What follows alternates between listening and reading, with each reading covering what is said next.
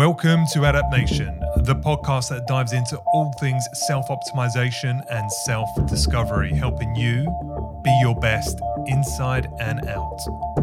I'm your host, Steve Katazi, and today we are talking to esteemed immunologist, microbiologist, and biochemist, Dr. Russell Jaffe, on COVID-19 and how we can go about strengthening our immune system in these trying times.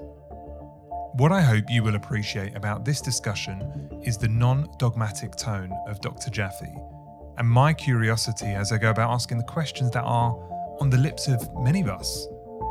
Of course, there is so much information and media coverage of the COVID-19 pandemic at the moment that it is increasingly difficult to not get incredibly anxious about the situation, nor know what to trust and how to act. Dr. Jaffe, who has significant authority to speak to the topic of viruses, immune health, infectious diseases, vaccines and the like, brings a balance to the hysteria and fear driven largely through news and social media, where bad news and shock factor sells. You will hear Dr. Jaffe acknowledge the seriousness of the situation we find ourselves in, but has a very different perspective on what the problem is. He shares the realities of the SARS-CoV-2 virus, the COVID-19 stats, the testing efficacy, and how our health is the problem, not the aggressiveness of the virus. The most interesting part of this discussion is the focus on host hospitality and host resilience. This notion that 2/3 of the UK and the US have compromised health and increased hospitality to viruses having ill effect on our bodies. I'm pretty sure you'll appreciate the candor, education on the human body, and the practical guidance for improving your immune system offered by Dr. Jaffe. If you're curious, check out the show notes for a full rundown of exactly what we covered on this episode. And if you enjoyed this discussion, please do us a massive favour and leave us a quick 5-star review or rating on Apple Podcasts or the podcast platform of your choosing. So here goes. Time for invaluable education on viruses, immune system health, and COVID-19 with Dr. Russell Jaffe. Adapt Nation. Alrighty guys, today we are fortunate enough to have on the show a doctor, Dr. Russell Jaffe. Now, Dr. Jaffe was honoured as an International Scientist of 2003 from IBC in Oxford, here in England, for his lifetime contribution to clinical medicine, biochemistry, immunology, and integrative health policy. He's also the author of over 100 scientific articles, and he is the founder of, hopefully I'm saying this right, PERQUE? Well, we call it PERQ, P-E-R-Q-U-E. It's an acronym. It sounds like Perque if it was Spanish, but it's not. It's called PERQ. That's the preferred pronunciation. But again, look it up, perq.com. Okay.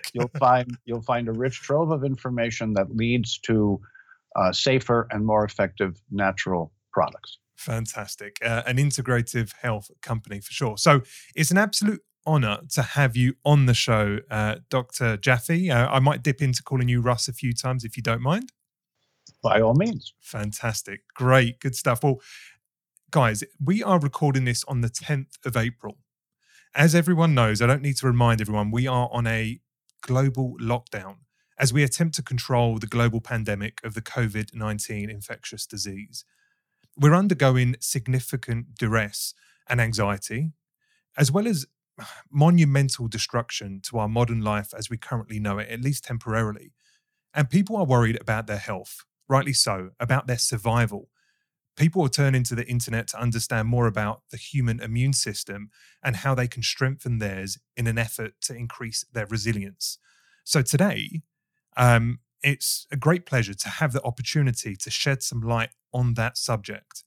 But first, I think it would be really helpful, if you're up for it, Dr. Jaffe, to really get your take initially on the seriousness of what we're facing. Be as candid as you like. I really just want to get a sense of whether you think we as a people and as governments are under or over responding currently to the COVID-19 situation. Well, I'm Not in government, although I was in government service when I was at the National Institutes of Health Clinical Center in Bethesda, Maryland for many years and stayed on the permanent staff. I'm going to take the clinical and scientific aspect of your question. I'm going to set aside which governments are doing what at what moment, etc., on what basis. Because in general, I find most people in government are not physician scientist colleagues. There are a few of them, including Dr. Anthony Fauci and similar. And I served with him when he was at NIAID. I was at the clinical center. So he's been there a very long time, to his credit. The bottom line is this. We know who is at risk. The people who live in air pollution, smoke tobacco and or vaping. I think that's an okay term in the UK, is it? Mm-hmm. Yeah. Okay. That's a risk factor. So is prior lung disease, heart disease treated with medicine, and a poor immune system. Now, age is often cited, but I can tell you age is not the issue. The issue is host hospitality. If you're hospitable and get exposed, you're going to be harmed. If you're not hospitable and get exposed, you won't be harmed. Okay. And do you feel that we are appropriately responding as a people? And I guess this is not meant to be rhetorical or trying to lead you towards a difficult conversation. It's an important conversation. It only gets difficult if you have chosen sides, which I do not. I'm in favor of health and healthy resilience. I know that viral changes happen, like the prior SARS, MERS, and before that, others, not the least of which was tuberculosis. And before that, because I'm a student of medicine and science and therefore a student of scientific history. So we know that social distancing is important. We know that bringing your essential nutrients up is important. Getting restorative sleep and staying hydrated. Being sure that you practice a relaxation response and don't get too stressed out. Because just being afraid reduces your host defense. Mm-hmm. And just knowing that you're doing everything possible and listening to the people who are leading people from risk to health is what we recommend. Okay. Well, thank you for your position on that. It's a really, I think it's important to scene set. So why don't we start with, I'd like to kind of use this almost as a 101 for myself and others. So why don't we start with what are viruses and bacteria? How do they interact with our body? Are they in our bodies? Can you just start with the basics and we'll hopefully go a little bit deeper and more specific as the conversation moves on? Surely. There are many categories of helpful and also of harmful bacteria, viruses, prions, parasites, mycoplasma, and others. Most do no harm and are commensal. They're present, but they're not in charge, and they do not cause ill health. Harmful organisms reveal defects in host immune defense and repair responses, and much of my work has been to identify those defects and correct them through natural, essential vitamins, minerals, cofactors, things that your body can't make that you have to take in from the outside. And because of stress, because of the toxins we marinate in the 21st century, because of a number of factors, availability of these essentials is less today than it was before, but the need for them has gone up dramatically. So that means that even if you're eating a near perfect diet, that is foods you can digest, assimilate, and eliminate without immune burden, and you have a healthy digestive transit time and a healthy digestive system, you could still be at risk because you're not getting enough of the A, B, C, D, E, F, G. Those are the letters that correspond to the categories of essential nutrients that we have to take in by supplementation because, as I said, even if you're living on the top of a perfect mountain with a perfect biodynamic food forest and perfect relationships and perfect hydration and plenty of restorative sleep and mindfulness practices, you're exempt. But that would be so rare a person that I only know 2 or 3 who qualify in that way. Yeah, yeah. So what are the differences between viruses and bacteria? Oh, viruses do not have the ability to live outside the host. Bacteria can proliferate either inside or outside the host. So bacteria are living organisms. Viruses only become alive, if you will, when they find a hospitable host to feed off of or take control of. Okay. And I've heard about this idea of viruses injecting their RNA into a host cell. Can you just, we have somewhat of a technical audience. It's sort of a variety of skills and geekiness, but generally, let's just go a little bit further, one step further, if you don't mind, and help us understand the pathology or the how viruses want to exist and proliferate. How do they go about doing that? Well, first I was trained in internal medicine, then I'm a doubly board certified clinical laboratory pathologist, so that's an appropriate question for me. Good. The answer is kind of straightforward, although there's a lot of details.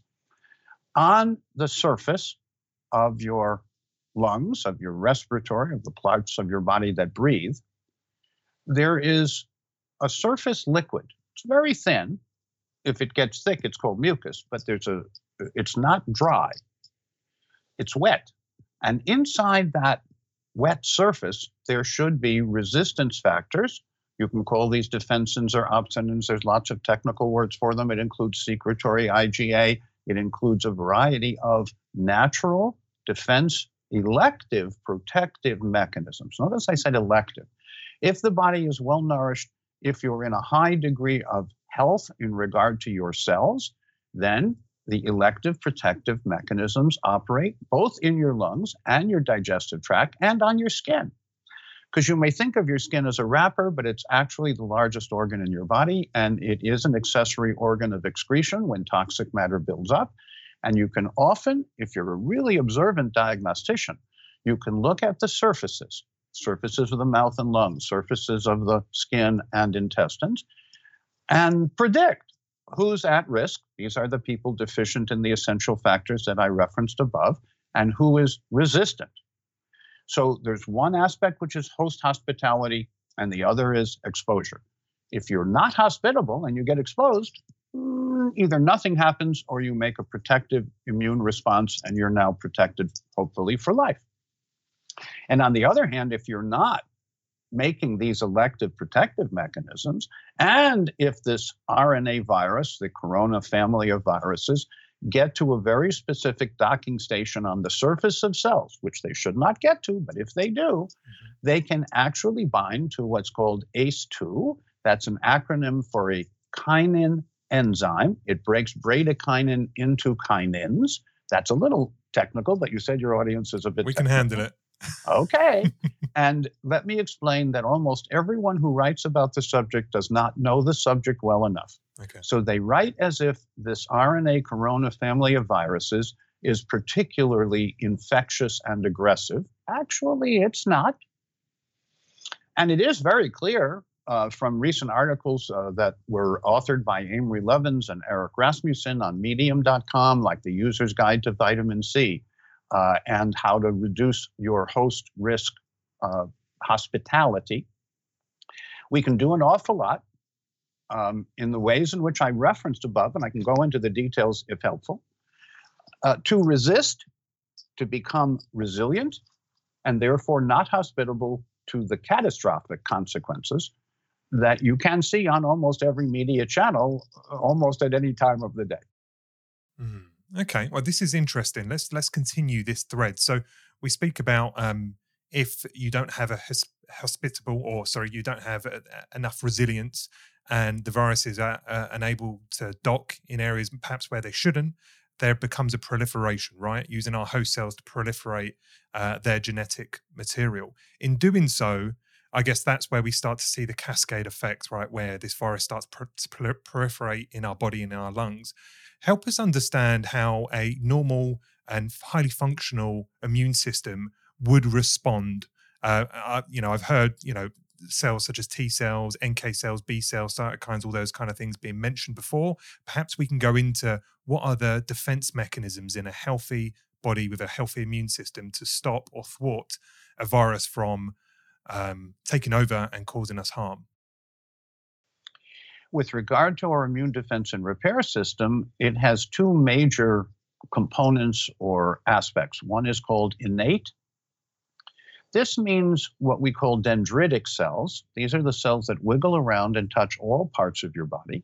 And when part is worn out or recognized as foreign, the innate immune system consumes and recycles without illness the invader. Mm-hmm. Now, remember, this is responsible both for repair and defense. And if you overwhelm defense for too long, you'll defer repair. And if you defer repair, then you get repair deficit conditions known as inflammatory and or self-attacking conditions known as autoimmune. And we know that people with what I would call repair deficit conditions, what most people call inflammatory conditions, are more at risk. And people with autoimmune self-attacking conditions are more at risk. But beyond the innate immune system, when the innate immune system can't keep up, there is an adaptive or only when called upon reserve system. And the adaptive amplified response helps overcome the foreign invader in the better cases. And there are T cells that respond directly to the foreign invader. Then there are B cells that respond through antibody production. Mm-hmm. Then there are NK and cytotoxic cells, natural killer and cytotoxic T cells that identify and eliminate abnormal or transfected cells. Then there are cytokines, which are fat-derived amplifying molecules to help this immune defense and repair response. There are macrophages, granulocytes, fibroblasts, eosinophils, basophils, and monocytes. And we can measure all of those in routine blood specimens. And it's normal and appropriate for us to have these layers of adaptive defense to foreign invaders that are trying to do something to our host cells, to our cells in a way which we otherwise wouldn't like. And that's healthy. And are we doing that all the time? Are we, constantly responding to bacteria and or viruses in this way and not necessarily seeing symptoms day to day? Well, yes, the innate immune system is constantly at your service to defend you, to neutralize and recycle anything foreign. And it's also responsible for repairing you from daily wear and tear. Most of us don't give the immune system the essential nutrients so that instead of each of the innate immune system cells being able to engulf and recycle 50 viral or bacterial invaders, it's called phagocytic index for any of you who want to go and measure that in a laboratory. Healthy people take in 50 foreign invaders, bacteria, viruses, coronaviruses, any virus, and recycle it without the virus taking over or the bacteria causing illness. On the other hand, many people who are hospitable, their dendritic cells, their innate immune system, can only take in 1 or 2, not 50. In fact, very often the innate immune system is so underserved, it's so undernourished, it lacks so many of the essential antioxidants, minerals, essential cofactors, and the like, that you are a walking petri dish, if you will. You are a hospitable host. As Mel Brooks, as the 2,000-year-old man, used to say in a comedy routine, don't do that. Everyone should have enough of the essential factors that their innate and adaptive immune system are topped up, that's a phrase, to the point where you're not hospitable. If you look at every 1,000 people, say in the United Kingdom, you will find that probably a third are not hospitable and 2/3 are because they have not corrected essential deficits. And are all of these cells important? Yes, they're all important because it turns out that whether you talk about bacteria as a category or viruses as a category, there are a lot of different subcategories and they have particular characteristics. And we, over a very long period of evolutionary time, have developed multiple adaptive responses when and as needed to keep us well and happy. Talk to me a little bit about B cells. So if I understand it rightly, and apologies if my very naive perspective is wrong here, but these are memory cells. So that they're, as you mentioned, it's part of our antibody response. So once we come into contact with some form of viral or infectious disease, once we can respond and recover from there, we will have some memory to effectively be immune. And this is what I guess we categorize vaccines as, and also having things like chickenpox previously. Could you just talk a little bit about how our defenses continue to, I guess, strengthen over time if we're healthy? Well, remember that the innate response is your first line defense. And if you have a healthy innate response, you will not need to call the adaptive system. But if you call the adaptive system, both B cells and T cells come. The B cells are antibody producing cells. They recognize through antigen presenting cells the foreign invader.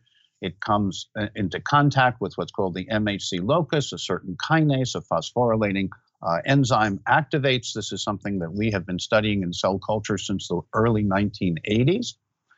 And so when you ask about B cells, you're asking about the ability of the adaptive immune system when needed to recognize and remember the foreign invader, like a childhood illness, that hopefully conveys lifetime protection through neutralizing beneficial protective antibodies.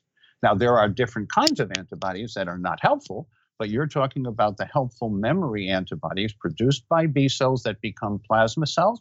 The plasma cells are dedicated factories to produce specific kinds of protective antibodies, and you want those to be neutralizing and beneficial and not complement fixing and harmful. Okay, and do vaccines generally encourage or accelerate our ability to have these antibodies in our body and therefore become immune to certain conditions? Well, vaccines, in order to be effective, have to paralyze your innate immune system for several weeks so that the adaptive immune system can recognize and respond to what you have contributed or injected in the vaccine. And then in doing so, we have that memory. Well, that's the goal. And if you look very carefully, you find out that that very often does happen. Then there are some people who don't respond. That's not good.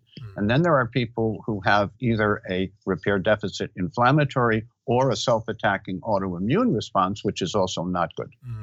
Okay, and we're going to get into that. This is really interesting stuff. Thank you for really starting to frame this in my mind, at least. So let's talk a little bit about the microbiome. And in my own exploration of this subject over the last couple of years, there's obviously much we don't know about the microbiome, but what we do know generally is that it's net positive if we care for it, we eat the right foods, and we have the right lifestyle factors. But I also hear that we are teeming with viruses. There's something called the virome, I believe, and maybe 8% of our genes are actually contributed via this virome. Can you talk a little bit about how we operate day to day, walk around as living, breathing, viruses and bacteria in our body, and yet it's not a problem? Well, that's why I was referencing earlier that most of these foreign things are commensal. They're present. They're not harmful. The microbiome is today a fancier word for what we used to call digestion. And in some of my lectures, I point out that you get paid more today if you say microbiome than digestion, but you're really talking about the same thing. So when we do eat foods, whole foods, that we can digest, assimilate, and eliminate without immune burden, then our microbiome is strong, resistant, resilient, and has multiple ways of protecting you just in case you got exposed to something foreign and harmful. Now, when we have maldigestion, dysbiosis, atrophy, and enteropathy, which is loss of the intestinal lining, then we become hospitable and vulnerable. And that's the microbiome that most people are talking about, because that's what pathologists and clinicians deal with. But please understand that nature, nurture, and wholeness should be applied before interventions. That yes, prebiotics, which is digestive fiber, probiotics, which is healthy bugs, and symbiotics, which is energy for the intestinal wall to repair, are part of physiology. And in the world that I advocate, you would practice physiology before pharmacology. And just to say again what I just said, good crowds out bad. And good, I'm saying, are the good prebiotic, probiotic, symbiotics. And if you have enough of those, and this was only recently documented in multiple labs around the world, if you have enough healthy prebiotics and probiotics, you will crowd out the pathogens and prevent them from causing illness. Unfortunately, as you say, we are, through lifestyle factors and dietary choices over Western cultures across decades, many of us are walking in a compromised state. Is that a fair statement? Oh, absolutely a fair statement. In the United Kingdom, my best understanding of others' work is that about 1/3 of people are really healthier and resistant because their innate immune system is protecting them. And about 2/3 of people, because of a convenience lifestyle, a processed dietary lifestyle, a stress lifestyle, an exposure to air pollution and or tobacco or vaping, etc., make them progressively more hospitable, progressively more susceptible. Now, you can be hospitable for a long time and not exposed, but if you're hospitable and then you get exposed, trouble is coming. Okay. So trying to decode this and understand the messages you're giving me. You're being very explicit, but I'm trying to kind of build the narrative for me. It is really your focus, your concern is less about the virus or viruses and more concern about our hospitability, our resilience, our robustness when it comes to our immune system. That's exactly right. The last 3 or 4 decades of my career has been devoted to identifying host hospitality factors and reducing them, but also identifying host resilience and resistance factors and advocating for them. Okay. Why don't we talk a little bit about COVID-19 or COVID-2? Can you explain what's going on with this? Why, because we've just spoken about the fact there are lots of viruses that are kicking around in our bodies today and we interact with on a daily basis. And as you say, for most part, we should be robustly defending against those, or they can be supportive of our health, actually. But this is seeming not to be the case. And of course, there is a global response and many people are being struck down either with infection or even fatality. What's going on with COVID-19? Can you give us a little bit more color to that specifically? Well, COVID-19 is the short name for a coronavirus. There's a family of viruses known as respiratory RNA viruses, coronaviruses. The specific issue with COVID-19 is that unlike COVID 1 through 18, if you are hospitable, the response is strong and hurts you. Whereas other coronaviruses, if you get exposed, you might have a mild flu, or you might feel punk for a day, you might need to take a nap, but you'll recover. Clearly, COVID-19 is identifying for us the hospitable people in society. There are too many of them. And what does it attack? Well, it attaches to the surface of the lungs only in people who don't have those surface protective opsonins, defensins, secretory IgA, and other helpful cytokines. It induces a response that reduces healthy oxygen and carbon dioxide exchange, and that's a catastrophe. What about when people say actually there are reports of seemingly healthy individuals that have not had any pre-existing diagnosed conditions? That's different from they might actually be compromised, but they haven't been diagnosed as being compromised previously, young and old, who are coming unstuck either with being incredibly ill or even dying. So what do you say to that? What I say is what I said before, but I'm going to say it in a different way.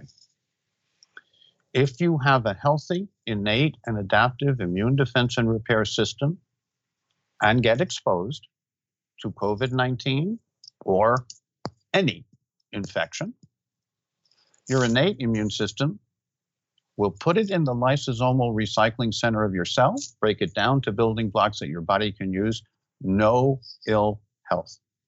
If you're susceptible, but only a little bit, and there are people who are marginally hospitable, not catastrophically hospitable, then you will have a flu-like response, which is what a lot of people get, and recover.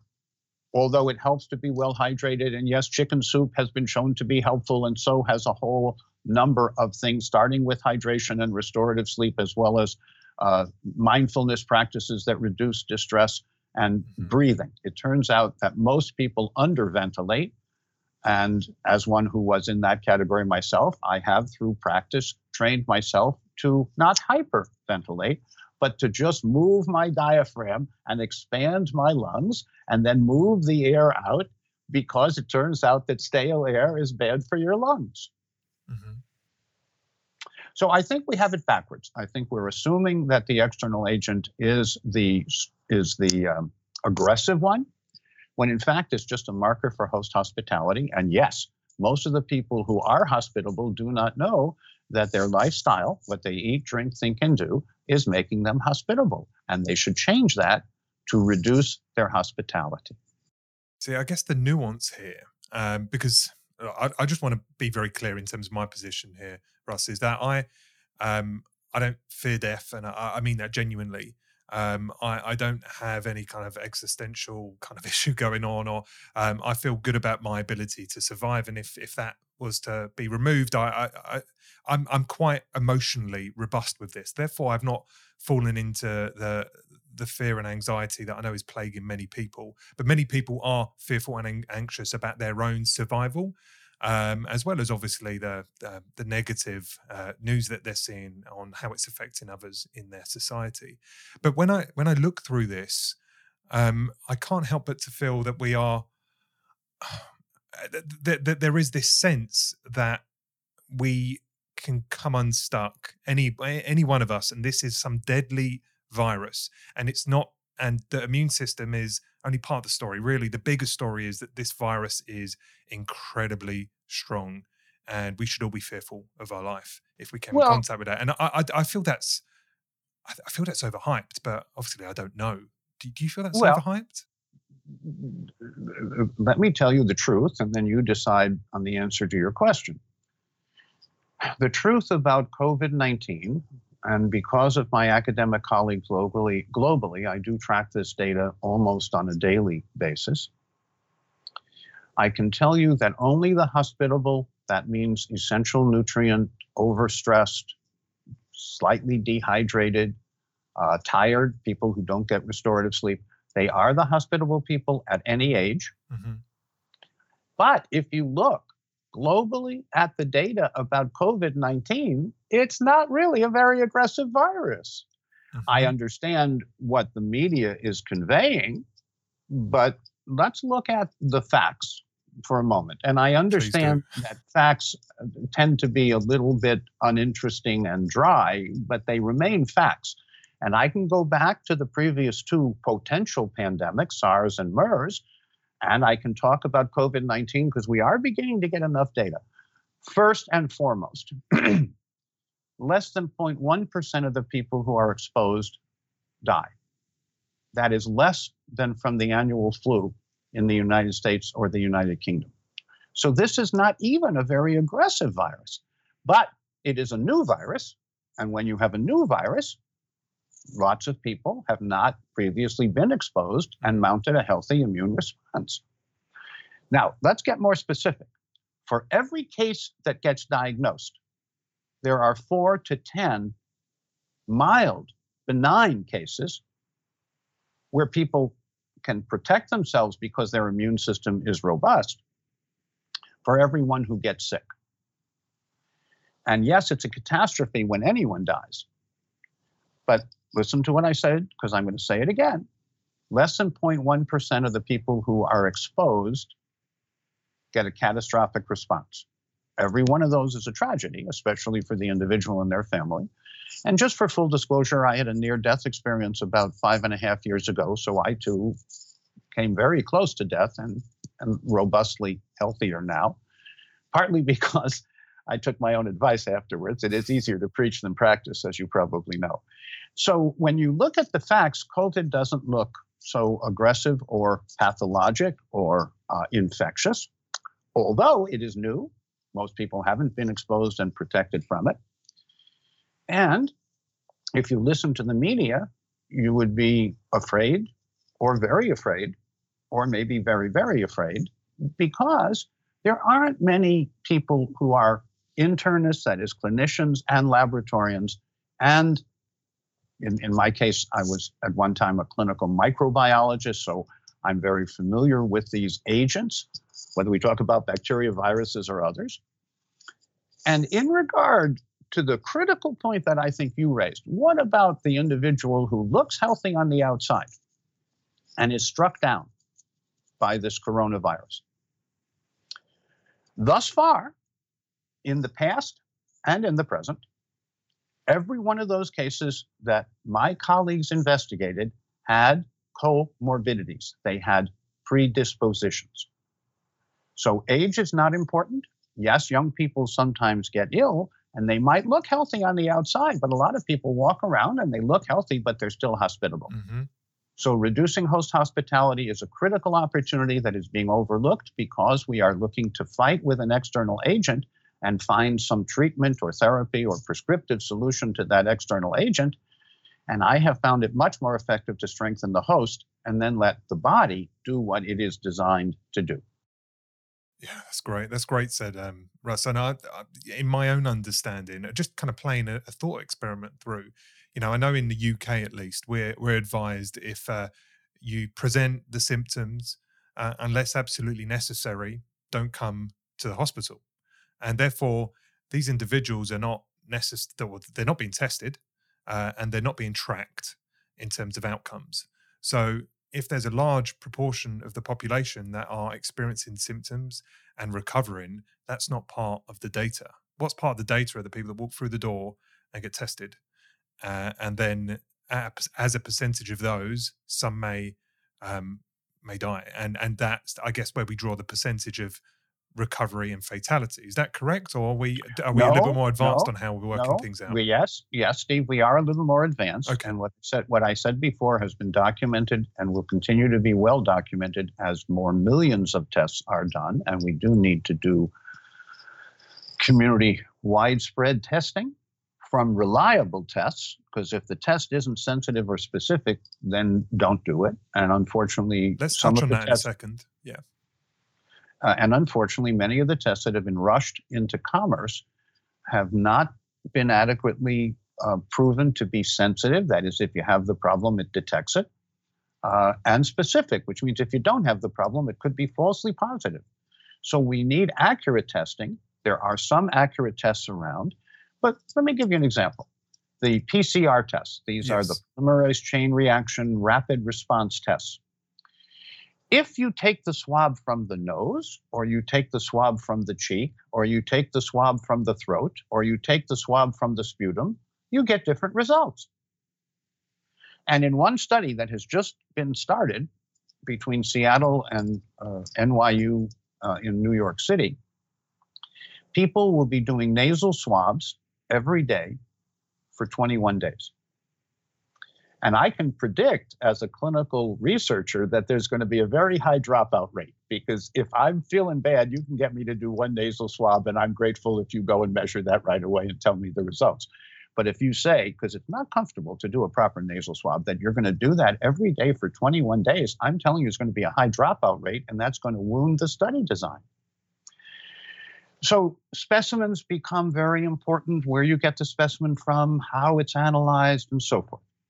And yes, we have the ability to amplify responses using the PCR techniques, but we're still learning almost every day about the reliability of these tests. And I participate in a number of clinical laboratory, what would you call them, chat rooms, I guess. And I can tell you that the doctors who are doing the tests are not as convinced as the people who give press conferences about how many tests we can do, how accurate the tests are, and how meaningful are the results. Now, as a clinician, as well as a scientist and a physician and a father, I really want an accurate test. Of course. And it can be done. It can be done, but it's not done by snapping your fingers, and it's not done by slapping a label on a tube. Forgive me for being so clear, but I think it is important for those of us who are laboratory physicians to point out that the test has to be validated as accurate before it is put into widespread testing. And what will be, I believe, the long-term and widespread surveillance testing will be the antibody test, and that's an IgM and IgG. There are many different flavors of antibodies, including the immediate response, which is IgM, and then the later and hopefully sustained response, which is IgG or IgA. So we do know enough to know if you are acutely ill and we want to know which specific infectious agent or virus it is. The PCR test in the right hands is reasonably reliable. Although yesterday's this was an internal news conference about global people like me who are interested in reducing the risks. It's easier to take a throat swab than a nasal swab. But the nasal swabs detect 30% more accurate cases than the throat swab. Really? Well, now the sensitivity of the test in the throat is in question. But it's easy to get a throat swab, but you could be deceived. Deception is not recommended.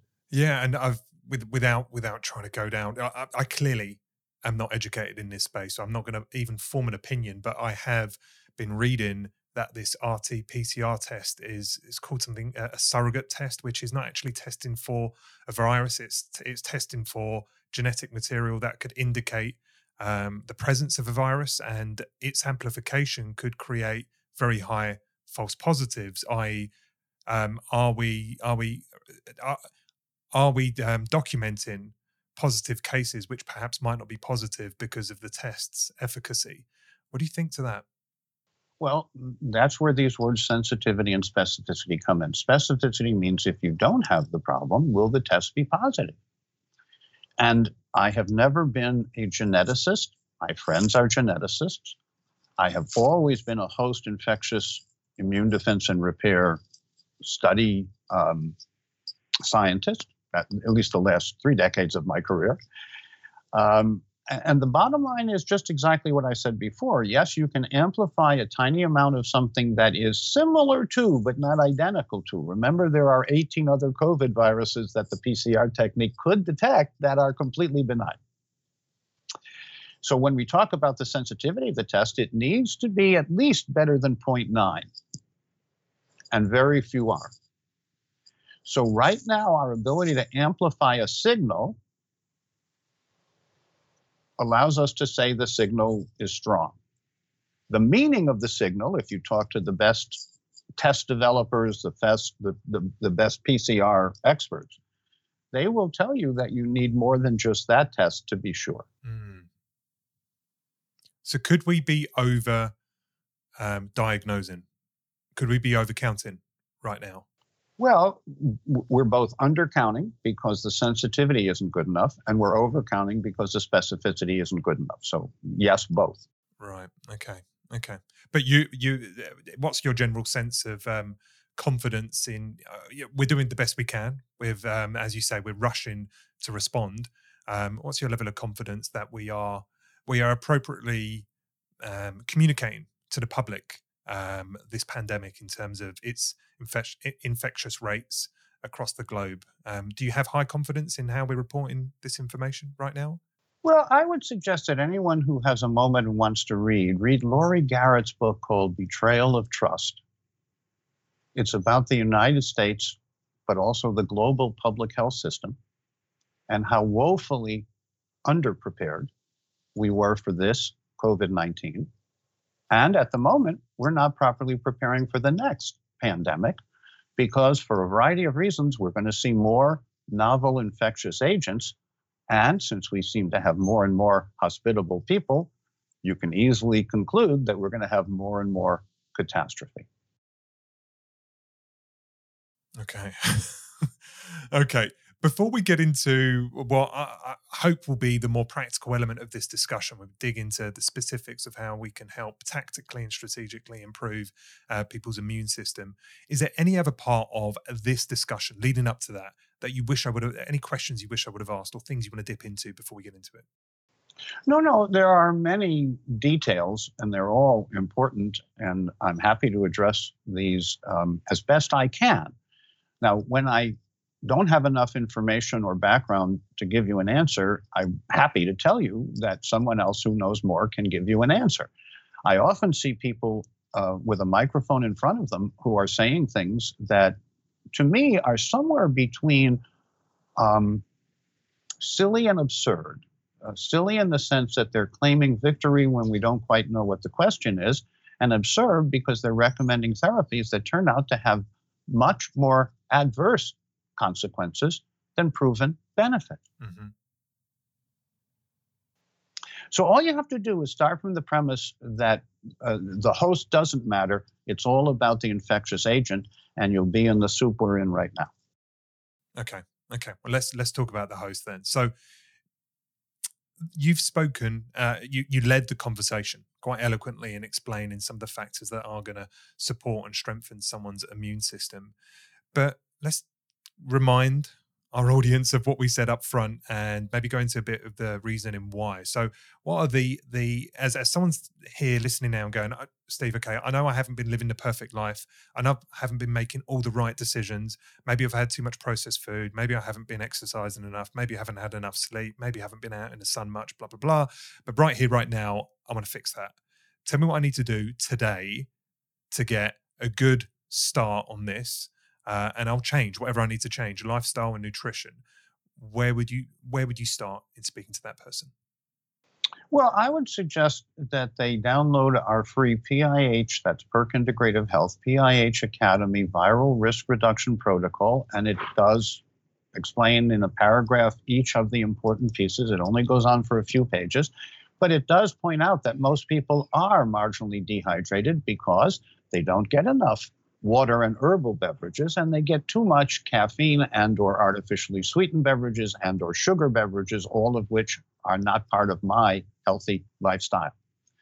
And yes, it's about what we eat and drink, think, and do. If you have a healthy transit time, digestive transit time from the time you eat until you poop should be 12 to 18 hours. Typical transit time in the United Kingdom, in Europe, and the United States today is 3 to 7 days. That's long enough for bad stuff to happen in your colon. Then we get to the essentials. Vitamin C, but in nature's form, 100% buffered reduced L-ascorbate. Actually coming out of Korea and other sites that were intensively afflicted in the beginning, it's clear that either oral or intravenous vitamin C, depending on the severity of the case, can be life-saving. But that's not the only thing we need, although that's important. We need polyphenolics. We need flavonoids and flavanols. These are the colorful items in foods, but most of them are very good for the food, but not bioavailable. And we recommend the safer bioavailable polyphenolics. And we've written chapters about this. We're going to do a third update of a chapter next year. But right now we have available, again, we download these on request. You need minerals like zinc and magnesium. You need sufficient B complex to keep your urine sunshine yellow. You need to move. Walking turns out to be an excellent exercise. And yes, you can think about walking, and that's a good thing. But getting up and actually walking 5,000 to 10,000 steps at least a day is recommended. Then get restorative sleep. If you're tired, take a nap. But restorative sleep means setting yourself to sleep. For example, we routinely recommend a salt and soda bath. Baking soda and Epsom salts, 1/2 to 1 cup each in a warm tub of water. You soak for 20 minutes. During that time, 5 minutes of deep abdominal breathing to expand your lung capacity, and 15 minutes of active meditation to see yourself in a healing environment. Then, once you get into bed, stretch. I recommend 5 minutes of stretching when you get into bed before sleep, then 5 minutes when you wake up before you get out of bed, And you'd be amazed at how people who have sleep disorders have them go away when they just follow those simple restorative sleep hydration habits. We have self-assessments, so you can check your digestive transit time through betterlabtestnow.com. You can check your hydration status through the same betterlabtestnow.com website consumer portal that not only provides access to testing, but interpretation of a functional and actionable nature. And so we do know enough to know which are the essentials, the things we have to take in because our body can't make them. And we even know how much, because it's always the Goldilocks scenario. Not too little, not too much. Just right is just right. And yes, just right turns out to be a full topic for long discussion and study. But the bottom line is it's about what you eat and drink, think, and do. And if you follow our guidelines, you will be dramatically less hospitable, you will be more resistant, and you'll be, whether it's COVID-19 or anything else infectious, less likely to be afflicted. What about if someone is struggling with a pre-existing condition already? So whether it be diabetes or perhaps they know they're holding too much weight and that's a risk factor in its own right, or they have one other type of condition that they're suffering with, taking meds for or not, but they're aware of that. How quickly? Let me restate this. So they either have some condition they're aware of, or they know that their lifestyle hasn't yet really been particularly effective. Honestly, how quickly can we recover and strengthen someone's immune system? Can this be turned around in days?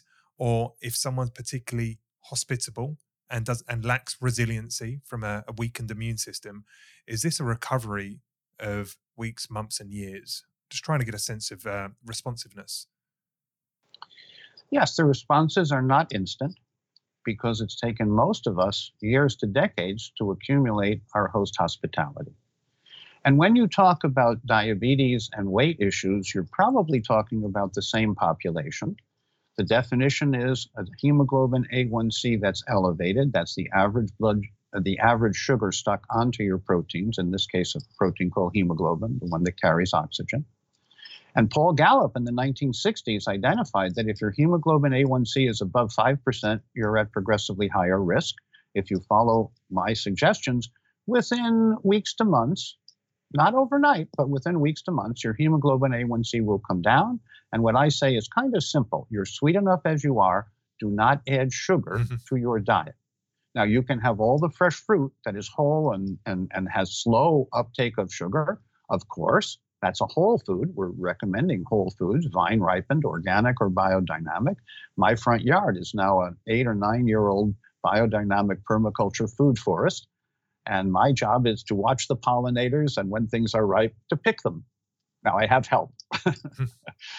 But yes, we can choose to reverse years to decades of risk in a short period of time by following these guidelines. In our immunology cell culture lab, we now have over 80,000 cases and have done over 25 million cell cultures and have helped people reverse hospitality, reverse chronic illness. We have the most successful outcome study in type 1 diabetes and type 2 diabetes and fibromyalgia, muscle pain. So the people who say, oh gosh, I know I'm hospitable because I don't feel very good, but it's all over but the shouting. I disagree. Whatever age, it's a good time to start. Eating whole foods that you can digest, assimilate, and eliminate without immune burden. Being well hydrated, which means you urinate every 2 hours during the day. Keeping your urine sunshine yellow, indicating you have enough B complex. Doing a weekly C cleanse to find out how much oxidative stress you're under and neutralizing it with ascorbate, nature's antioxidant, premier antioxidant. Ascorbate is like the mother who sacrifices herself that all the other antioxidants can be regenerated. And so the reason we need more today of ascorbate in the fully buffered, fully reduced L form, nature's ascorbate, is because we have more toxin exposure. We are marinating in a sea of toxins. That's the 21st century birthright and challenge and opportunity. So if we respond proactively, we can become fairly quickly resilient and resistant.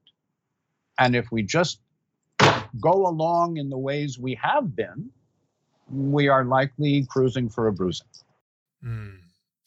I guess, Russ, that there are many people that would just like to hear you say that there is a supplement that combines much of these, important nutrients that are supportive to the immune system, and that alone will provide a bump and support for their immune system without taking ownership to correct the lifestyle factors and the whole food nutritional factors that you've discussed. Talk to me whether you think doing that is actually productive or not. So I don't change what I eat, I don't change my lifestyle factors, but instead I now buy this immune helping formula online. Well, for full disclosure, in the late 1980s, I developed a super multivitamin that has 40 active constituents in meaningful amounts because your body needs those, all of them, and in meaningful amounts. And when I said keep your urine sunshine yellow, what I was referencing was a super B, multi-mineral, full cofactor, etc.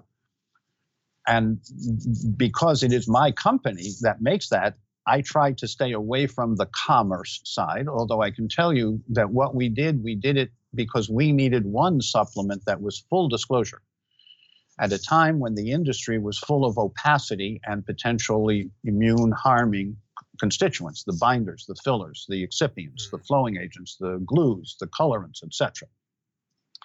So yes, you want a super multivitamin that keeps your urine sunshine yellow.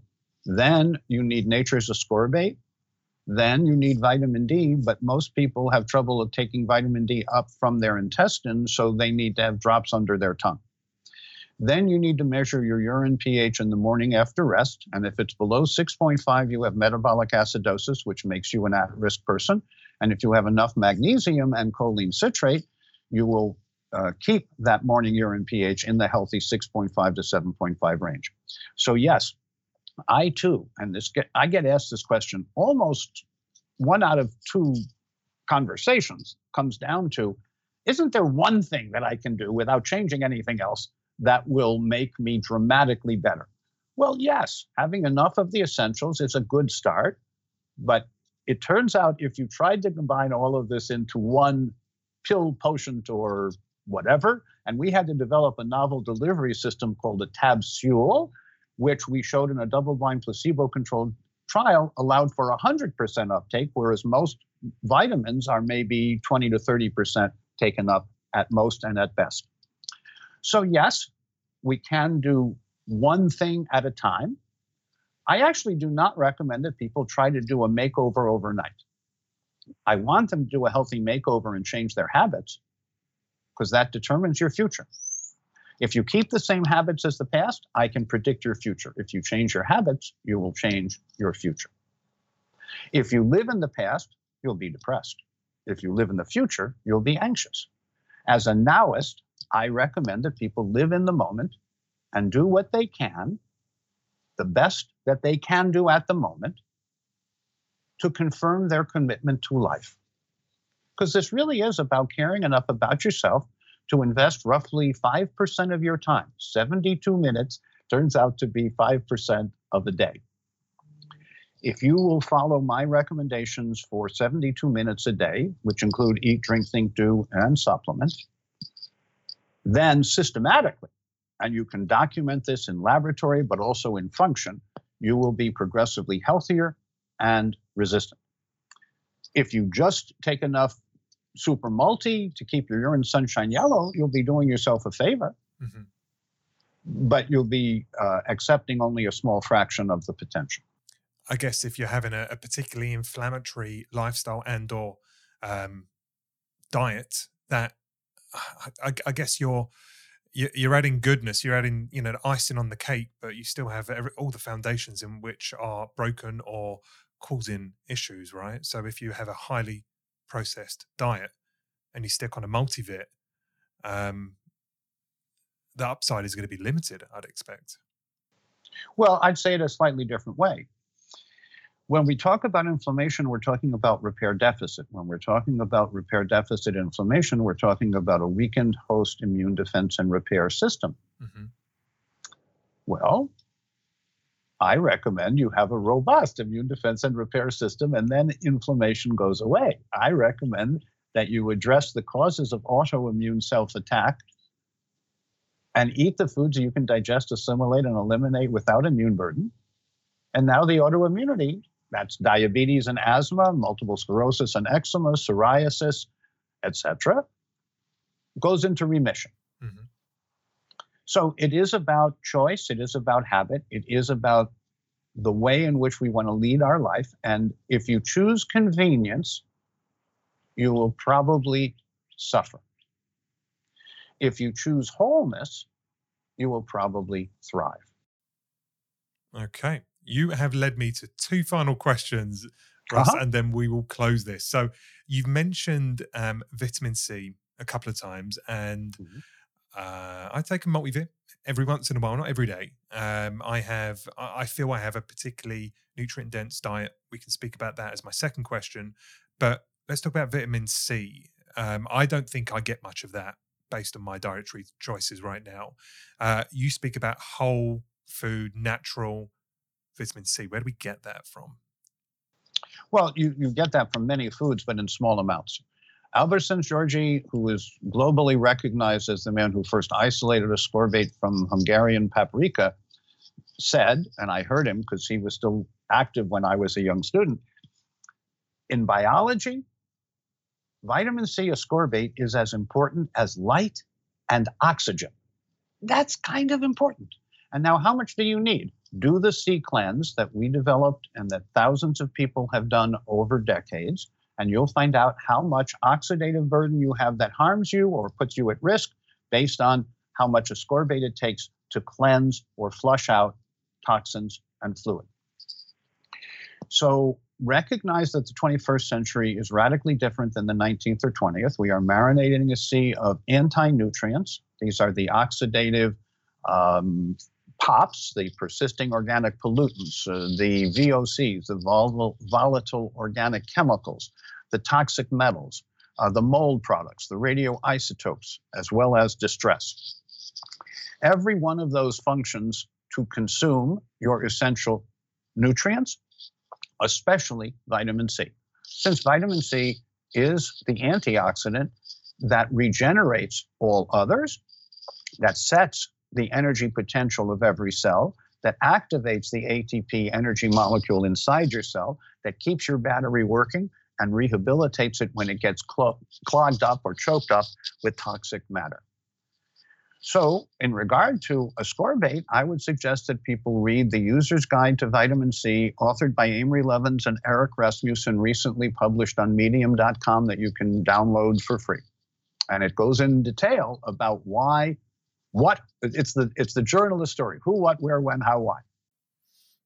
And where do you get it from? What are nature's sources of vitamin C? Oh, well, the one we're most familiar with is citrus fruits.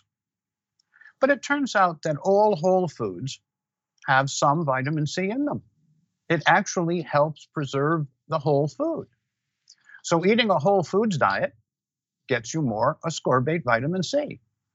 Eating a fast food processed diet, most of them are essentially devoid of vitamin C. So then you have scurvy or chronic scurvy, or you become scorbutic, you have gum problems and tooth problems, and you ache, and you don't get good restorative sleep even when you try to sleep, and you snore at night. And there's myriad examples in function, if you observe people as they actually act, that confirm the need for ascorbate. And I know it's a controversial subject. I came as a skeptic to this field. I came to debunk what I now advocate, but the evidence was so overwhelming that I had to become as articulate as I could be, a spokesman for this proactive, predictive, personalized primary prevention practice protocol.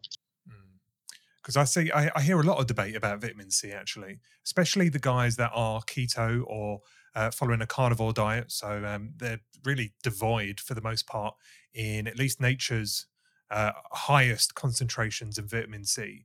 And they know that they probably don't get a lot. Yeah, I know these people are not dying of scurvy, and they make claims that there isn't necessarily a lot of scientific literature that points towards megadosing of vitamin C to be particularly essential. And I know the debate goes on, but do you have a sense of could you have a high animal-based diet, minimally consuming of plant-based products, and get sufficient vitamin C if you lead a healthy lifestyle, or do you think that would be ultimately leading to deficiency?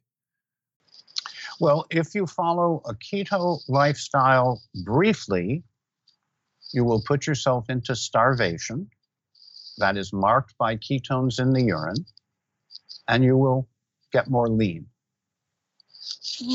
That's okay. When you say living a keto lifestyle, if you take it seriously, you will be in continuous starvation. And I do not recommend that, although you can, with a very intensive personalized plan, be both keto and alkaline. So keto not only means ketones and ketosis, it means starvation at the cellular level.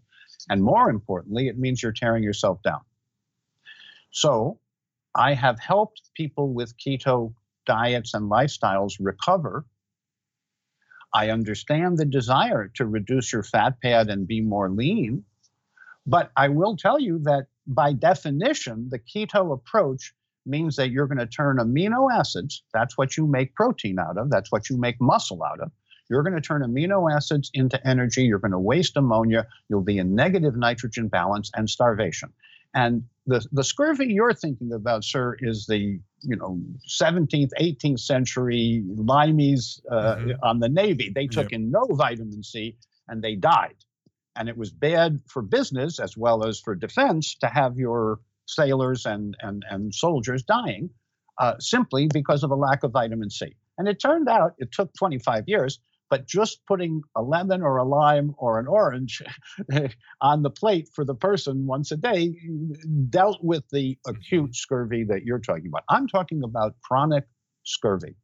Read Vitamin C by Irwin Stone, a book on vitamin C called The Healing Factor by Irwin Stone. Chronic, subclinical, subacute, but repair deficit inflammation is a form of scurvy. People with gingivitis and dental problems have a form of scurvy. People who have swelling in their body have a form of repair deficit scurvy until proven otherwise. So it turns out that most of the people who talk about vitamin C can barely spell it. They don't know the difference between synthetic and nature's forms. We have been among those who have documented the value of nature's forms and the unhelpful, often significantly unhelpful versions that are called workalikes that, in my experience, clinically and professionally, don't work. So yes, it's more than a 15-minute discussion, but the bottom line is that what we call inflammation and autoimmunity are variant expressions of chronic vitamin deficit, especially ascorbate deficit and scurvy. And that is what it is. Now, when people talk about the benefit or non-benefit of vitamin C, they usually do not distinguish the synthetic or the work-alike forms that are damaged and are not nature's form, in contrast to what I am saying, the fully buffered reduced L-ascorbate, which means it's produced under a nitrogen blanket. And our best estimate is that less than 2% of all the vitamin C that's sold in the world today is nature's form. And the only form that I recommend is nature's form, because I know the safety and benefit of that. And I am very concerned about these damaged forms that might actually be unhelpful or anti-nutrients. I think that's a very good distinction, because I don't think we often think about quality of our supplementation. And as you say, if we're building studies, writing papers based on not particularly effective supplementation, and we get results that are one way or the other, how can we trust those? So I think that's a really fair point, Russ. My last question then is really, you spoke about the right diet that you can assimilate, eliminate. I can't recall the exact terminology you just used, but what does that How does that express itself for you and the people that you see? What is the kind of diet format that you believe offers the most robust human health? Well, since 1983, my immunology cell culture lab has been accepting 1-ounce specimens taken in a very specific way. So they're ex vivo. Ex vivo means what we observe in the laboratory is exactly what happens inside the body. They're not in vitro. They are ex vivo. And with that 1 ounce of blood, we can now do over 300 cell cultures, foods, preservatives, medications, toxins, environmental substances, everything down to including dander, hair, and feathers, any of which could be burdening and reducing your host competence with regard to immune repair and defense. So what we recommend and what we've been offering through colleagues and through research studies for decades is the LRA by ELISA ACT test. LRA stands for lymphocyte response assay. Lymphocytes are white blood cells. But we need a blood specimen that has no blood clotting activation and no damage in transport, and the cells can't run out of their own metabolic energy. It's a very complex process that we validated in the early 80s and have been offering in clinical practice globally for some decades. If you do not want to send a blood specimen and get a report about what to substitute and where you would get hidden exposures and what you can consume to have a healthier digestion, transit time, and a microbial ecology in your gut, if you don't want to do the tests, eat more whole. Eat whole foods in a wide variety of ways. And if you feel a specific food makes you feel worse instead of feeling better, well, go to a different one. I recommend high fiber foods, lots of chilies and lentils and dal and other things you have to chew. If you can throw food in your mouth and tell your stomach to look out, here it comes, you're fiber deficient. You're prebiotic fiber deficient. It turns out we need prebiotic fiber. We need probiotic good bugs to crowd out the bad bugs. Because I can tell you personally, because I am a bit of a microbiologist, I'm often exposed to a pathogen. I've often been at meetings where everyone except me got sick. And the reason I believe I didn't get sick was not because I'm nicer or innately stronger, but because I take my prebiotic fiber, I take my probiotic organisms, I take my symbiotic recycled glutamine, and then I'm careful. If you offer me a whole food, I'm likely to enjoy it. If you offer me something that is convenient and highly processed, I'm likely to take a pass. And when you say whole food, are there any whole foods which you prioritize? Said another way, are there any whole foods that you try to avoid because of toxicity or concern, specific to you or generally? Well, in regard to myself, every 6 months, I have the LRA by ELISA ACT blood test, and I follow the plan. And I have been, even though I developed that procedure, I have been surprised in my own testing every 6 months at the things that come up. And sometimes I'm surprised. But I can tell you that not only my feeling and functioning, but my other laboratory measures improve when I follow the plan. Now, with regard to foods, assuming you're going to have whole foods and not processed foods, I think organic is better and biodynamic is better yet. So if you can get biodynamic staples or biodynamic components, I belong to a community-supported agriculture CSA that happens to be biodynamic. If you can have a kitchen garden, you'd be surprised how much good, nutritious food you can grow in a very small space. You need a little sun, but a little space. So yes, if you default to the packaged and processed foods, you're asking for ill health. One of my many teachers was Beatrice Trum-Hunter, a nutritionalist who recommended that we shop around the perimeter of the market. That's where the food is. Mm-hmm. And if you have to go down an aisle, be careful. If you eat foods that are highly processed, you are burdening your digestion and making you hospitable. And yes, those highly processed foods are designed for the crave factor. They have a certain kind of fat, salt, and sugar that addicts your brain to want more. I don't think that's how I would like my body to select what I'm going to consume. So we have whole foods in a wide variety of ways from healthier sources. And no, we're not perfect and don't need to be. Your body is really very forgiving if you pay attention to it. If you ignore it, it'll come back and snap at you or make you ill to get your attention. And too many of us believe that if we're not well, we should go and get a prescription or a procedure. And I'm saying use physiology before pharmacology, use nature, nurture, and wholeness, live and be well, and enjoy. That is a perfect statement. I wholly agree. And when we talk about whole foods, it's inferred, I guess, that you're talking about fruits and vegetables. Are you also talking about animal-based products as well? That's elective. I'm saying the healthiest people that I know eat very low on the food chain. They eat fruits and vegetables. They have seeds and nuts and sprouts. Mm-hmm. They have herbs and edible flowers. They have a wide variety of whole foods in a wide variety of ways.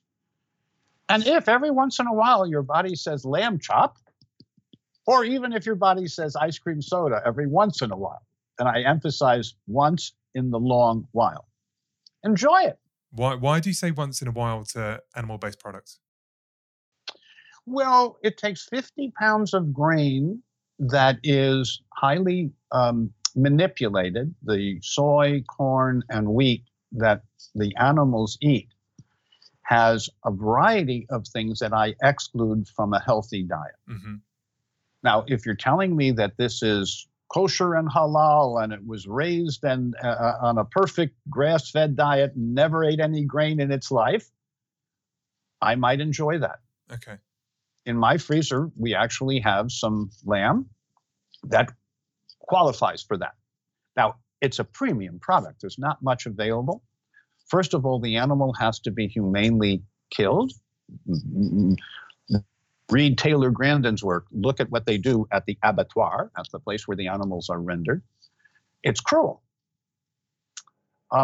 So if you are a humanist, then you would want to have only those foods that were healthfully produced. Now, that could include some animal products, but you would bias yourself towards the totally grass-fed, humanely rendered products. And here in the United States, I only know of 3 sources. One of them not too far from me. There are sources in Europe. Anthroposophic medicine would advocate for this. Biodynamic farming would advocate for this. A biodynamic farm has animals. Usually you don't eat them, but the animals are important to the fertility of the whole ecosystem. Of course, yeah. So I'm not being categorical. You don't need to become a vegetarian or a vegan. What you do need to do is eat the foods that you can digest, assimilate, and eliminate without immune burden. And if the food if the animal meat or fish concentrated toxins, then you should take in antitoxin nutrients because you're going to be exposed. I think that's fair. Just full disclosure, I have a meat. It's meat heavy. I have an animal-based heavy diet.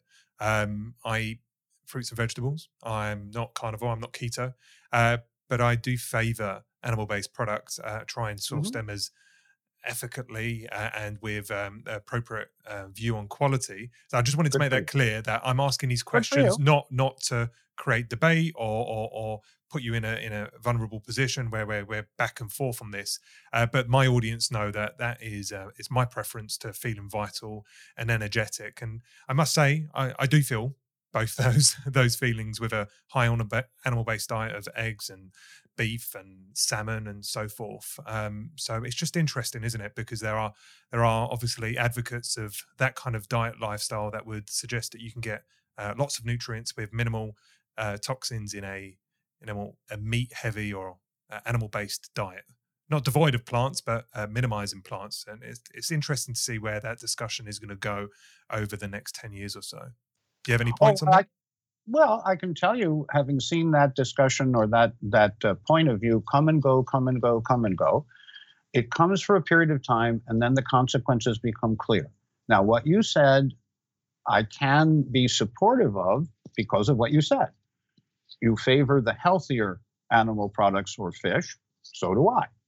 But check your morning urine pH after restorative sleep. Check your digestive transit time. Check your hydration status. All of this relates to the foods you eat, because if you eat meat, then it will consume nutrients in order to be digested and helpful to you. If you're taking in enough nutrients to compensate for that, congratulations. Okay. I will be exploring that idea. I think we have run this long enough. It's been absolutely fantastic. It's been an incredible education for me, and I'm blessed to have your wisdom on this podcast. Thank you so much, Dr. Jaffe. Could you just make mention to where people are going to be able to find your work? I'm going to do my best to scour this podcast back and make references to the things you had stated previously, but where can people get started with you and follow your work? Yes, a place to get started would be drrusselljaffe.com. That's a website. And our YouTube channel, Dr. Russell Jaffe, where we have, I believe, posted over 100 short and some longer format video discussions. On our websites, like perque.com, you'll find information about better supplements and why they're essential. At ElisaAct, ELISAACT.com, you'll find the immunology, the cell culture work, the way of testing so that what you're eating is immune compatible for you. So it's a pleasure to talk with you. I appreciate both your questions, Steve, and your kind of being the voice of the consumer. And I hope that I have been clear without being pedantic. No, you've been perfect. Honestly, it has been a true pleasure. We'll get this out pretty quickly, considering its relevance to the world right now. And as soon as we do, I'll make sure that you're aware and your team are aware of that. So thank you. Keep well, keep safe, and thank you for everything you're doing. You're the same. Be well and happy.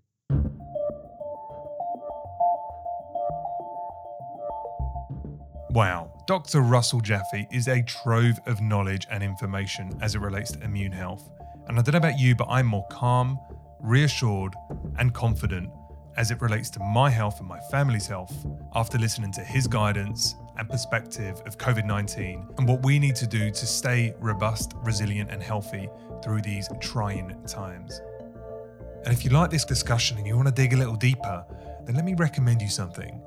I have spent the last couple of years both interviewing people and doing tons of research to codify my understanding of what it takes to be your best, to live your best life and have the most energy, vitality.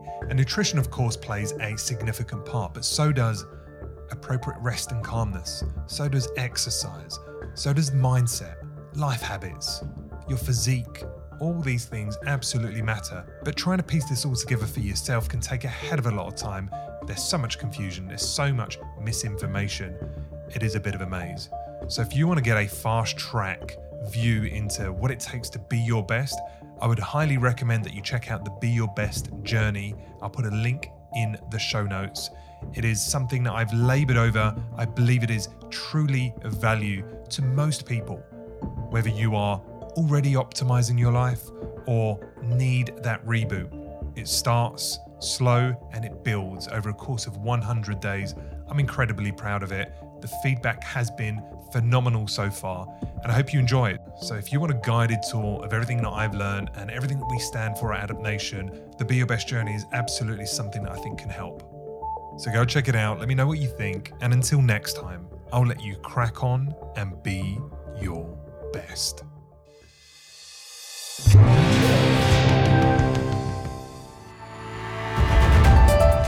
If you enjoy this show, please consider leaving us a 5-star review on iTunes. It really helps. And of course, recommend us to any friends or family who you think might enjoy the show. Feel free to get in touch with us via our website, adaptnation.io, or your favorite social media channel. This has been Adapt Nation. Till next time, thanks for listening.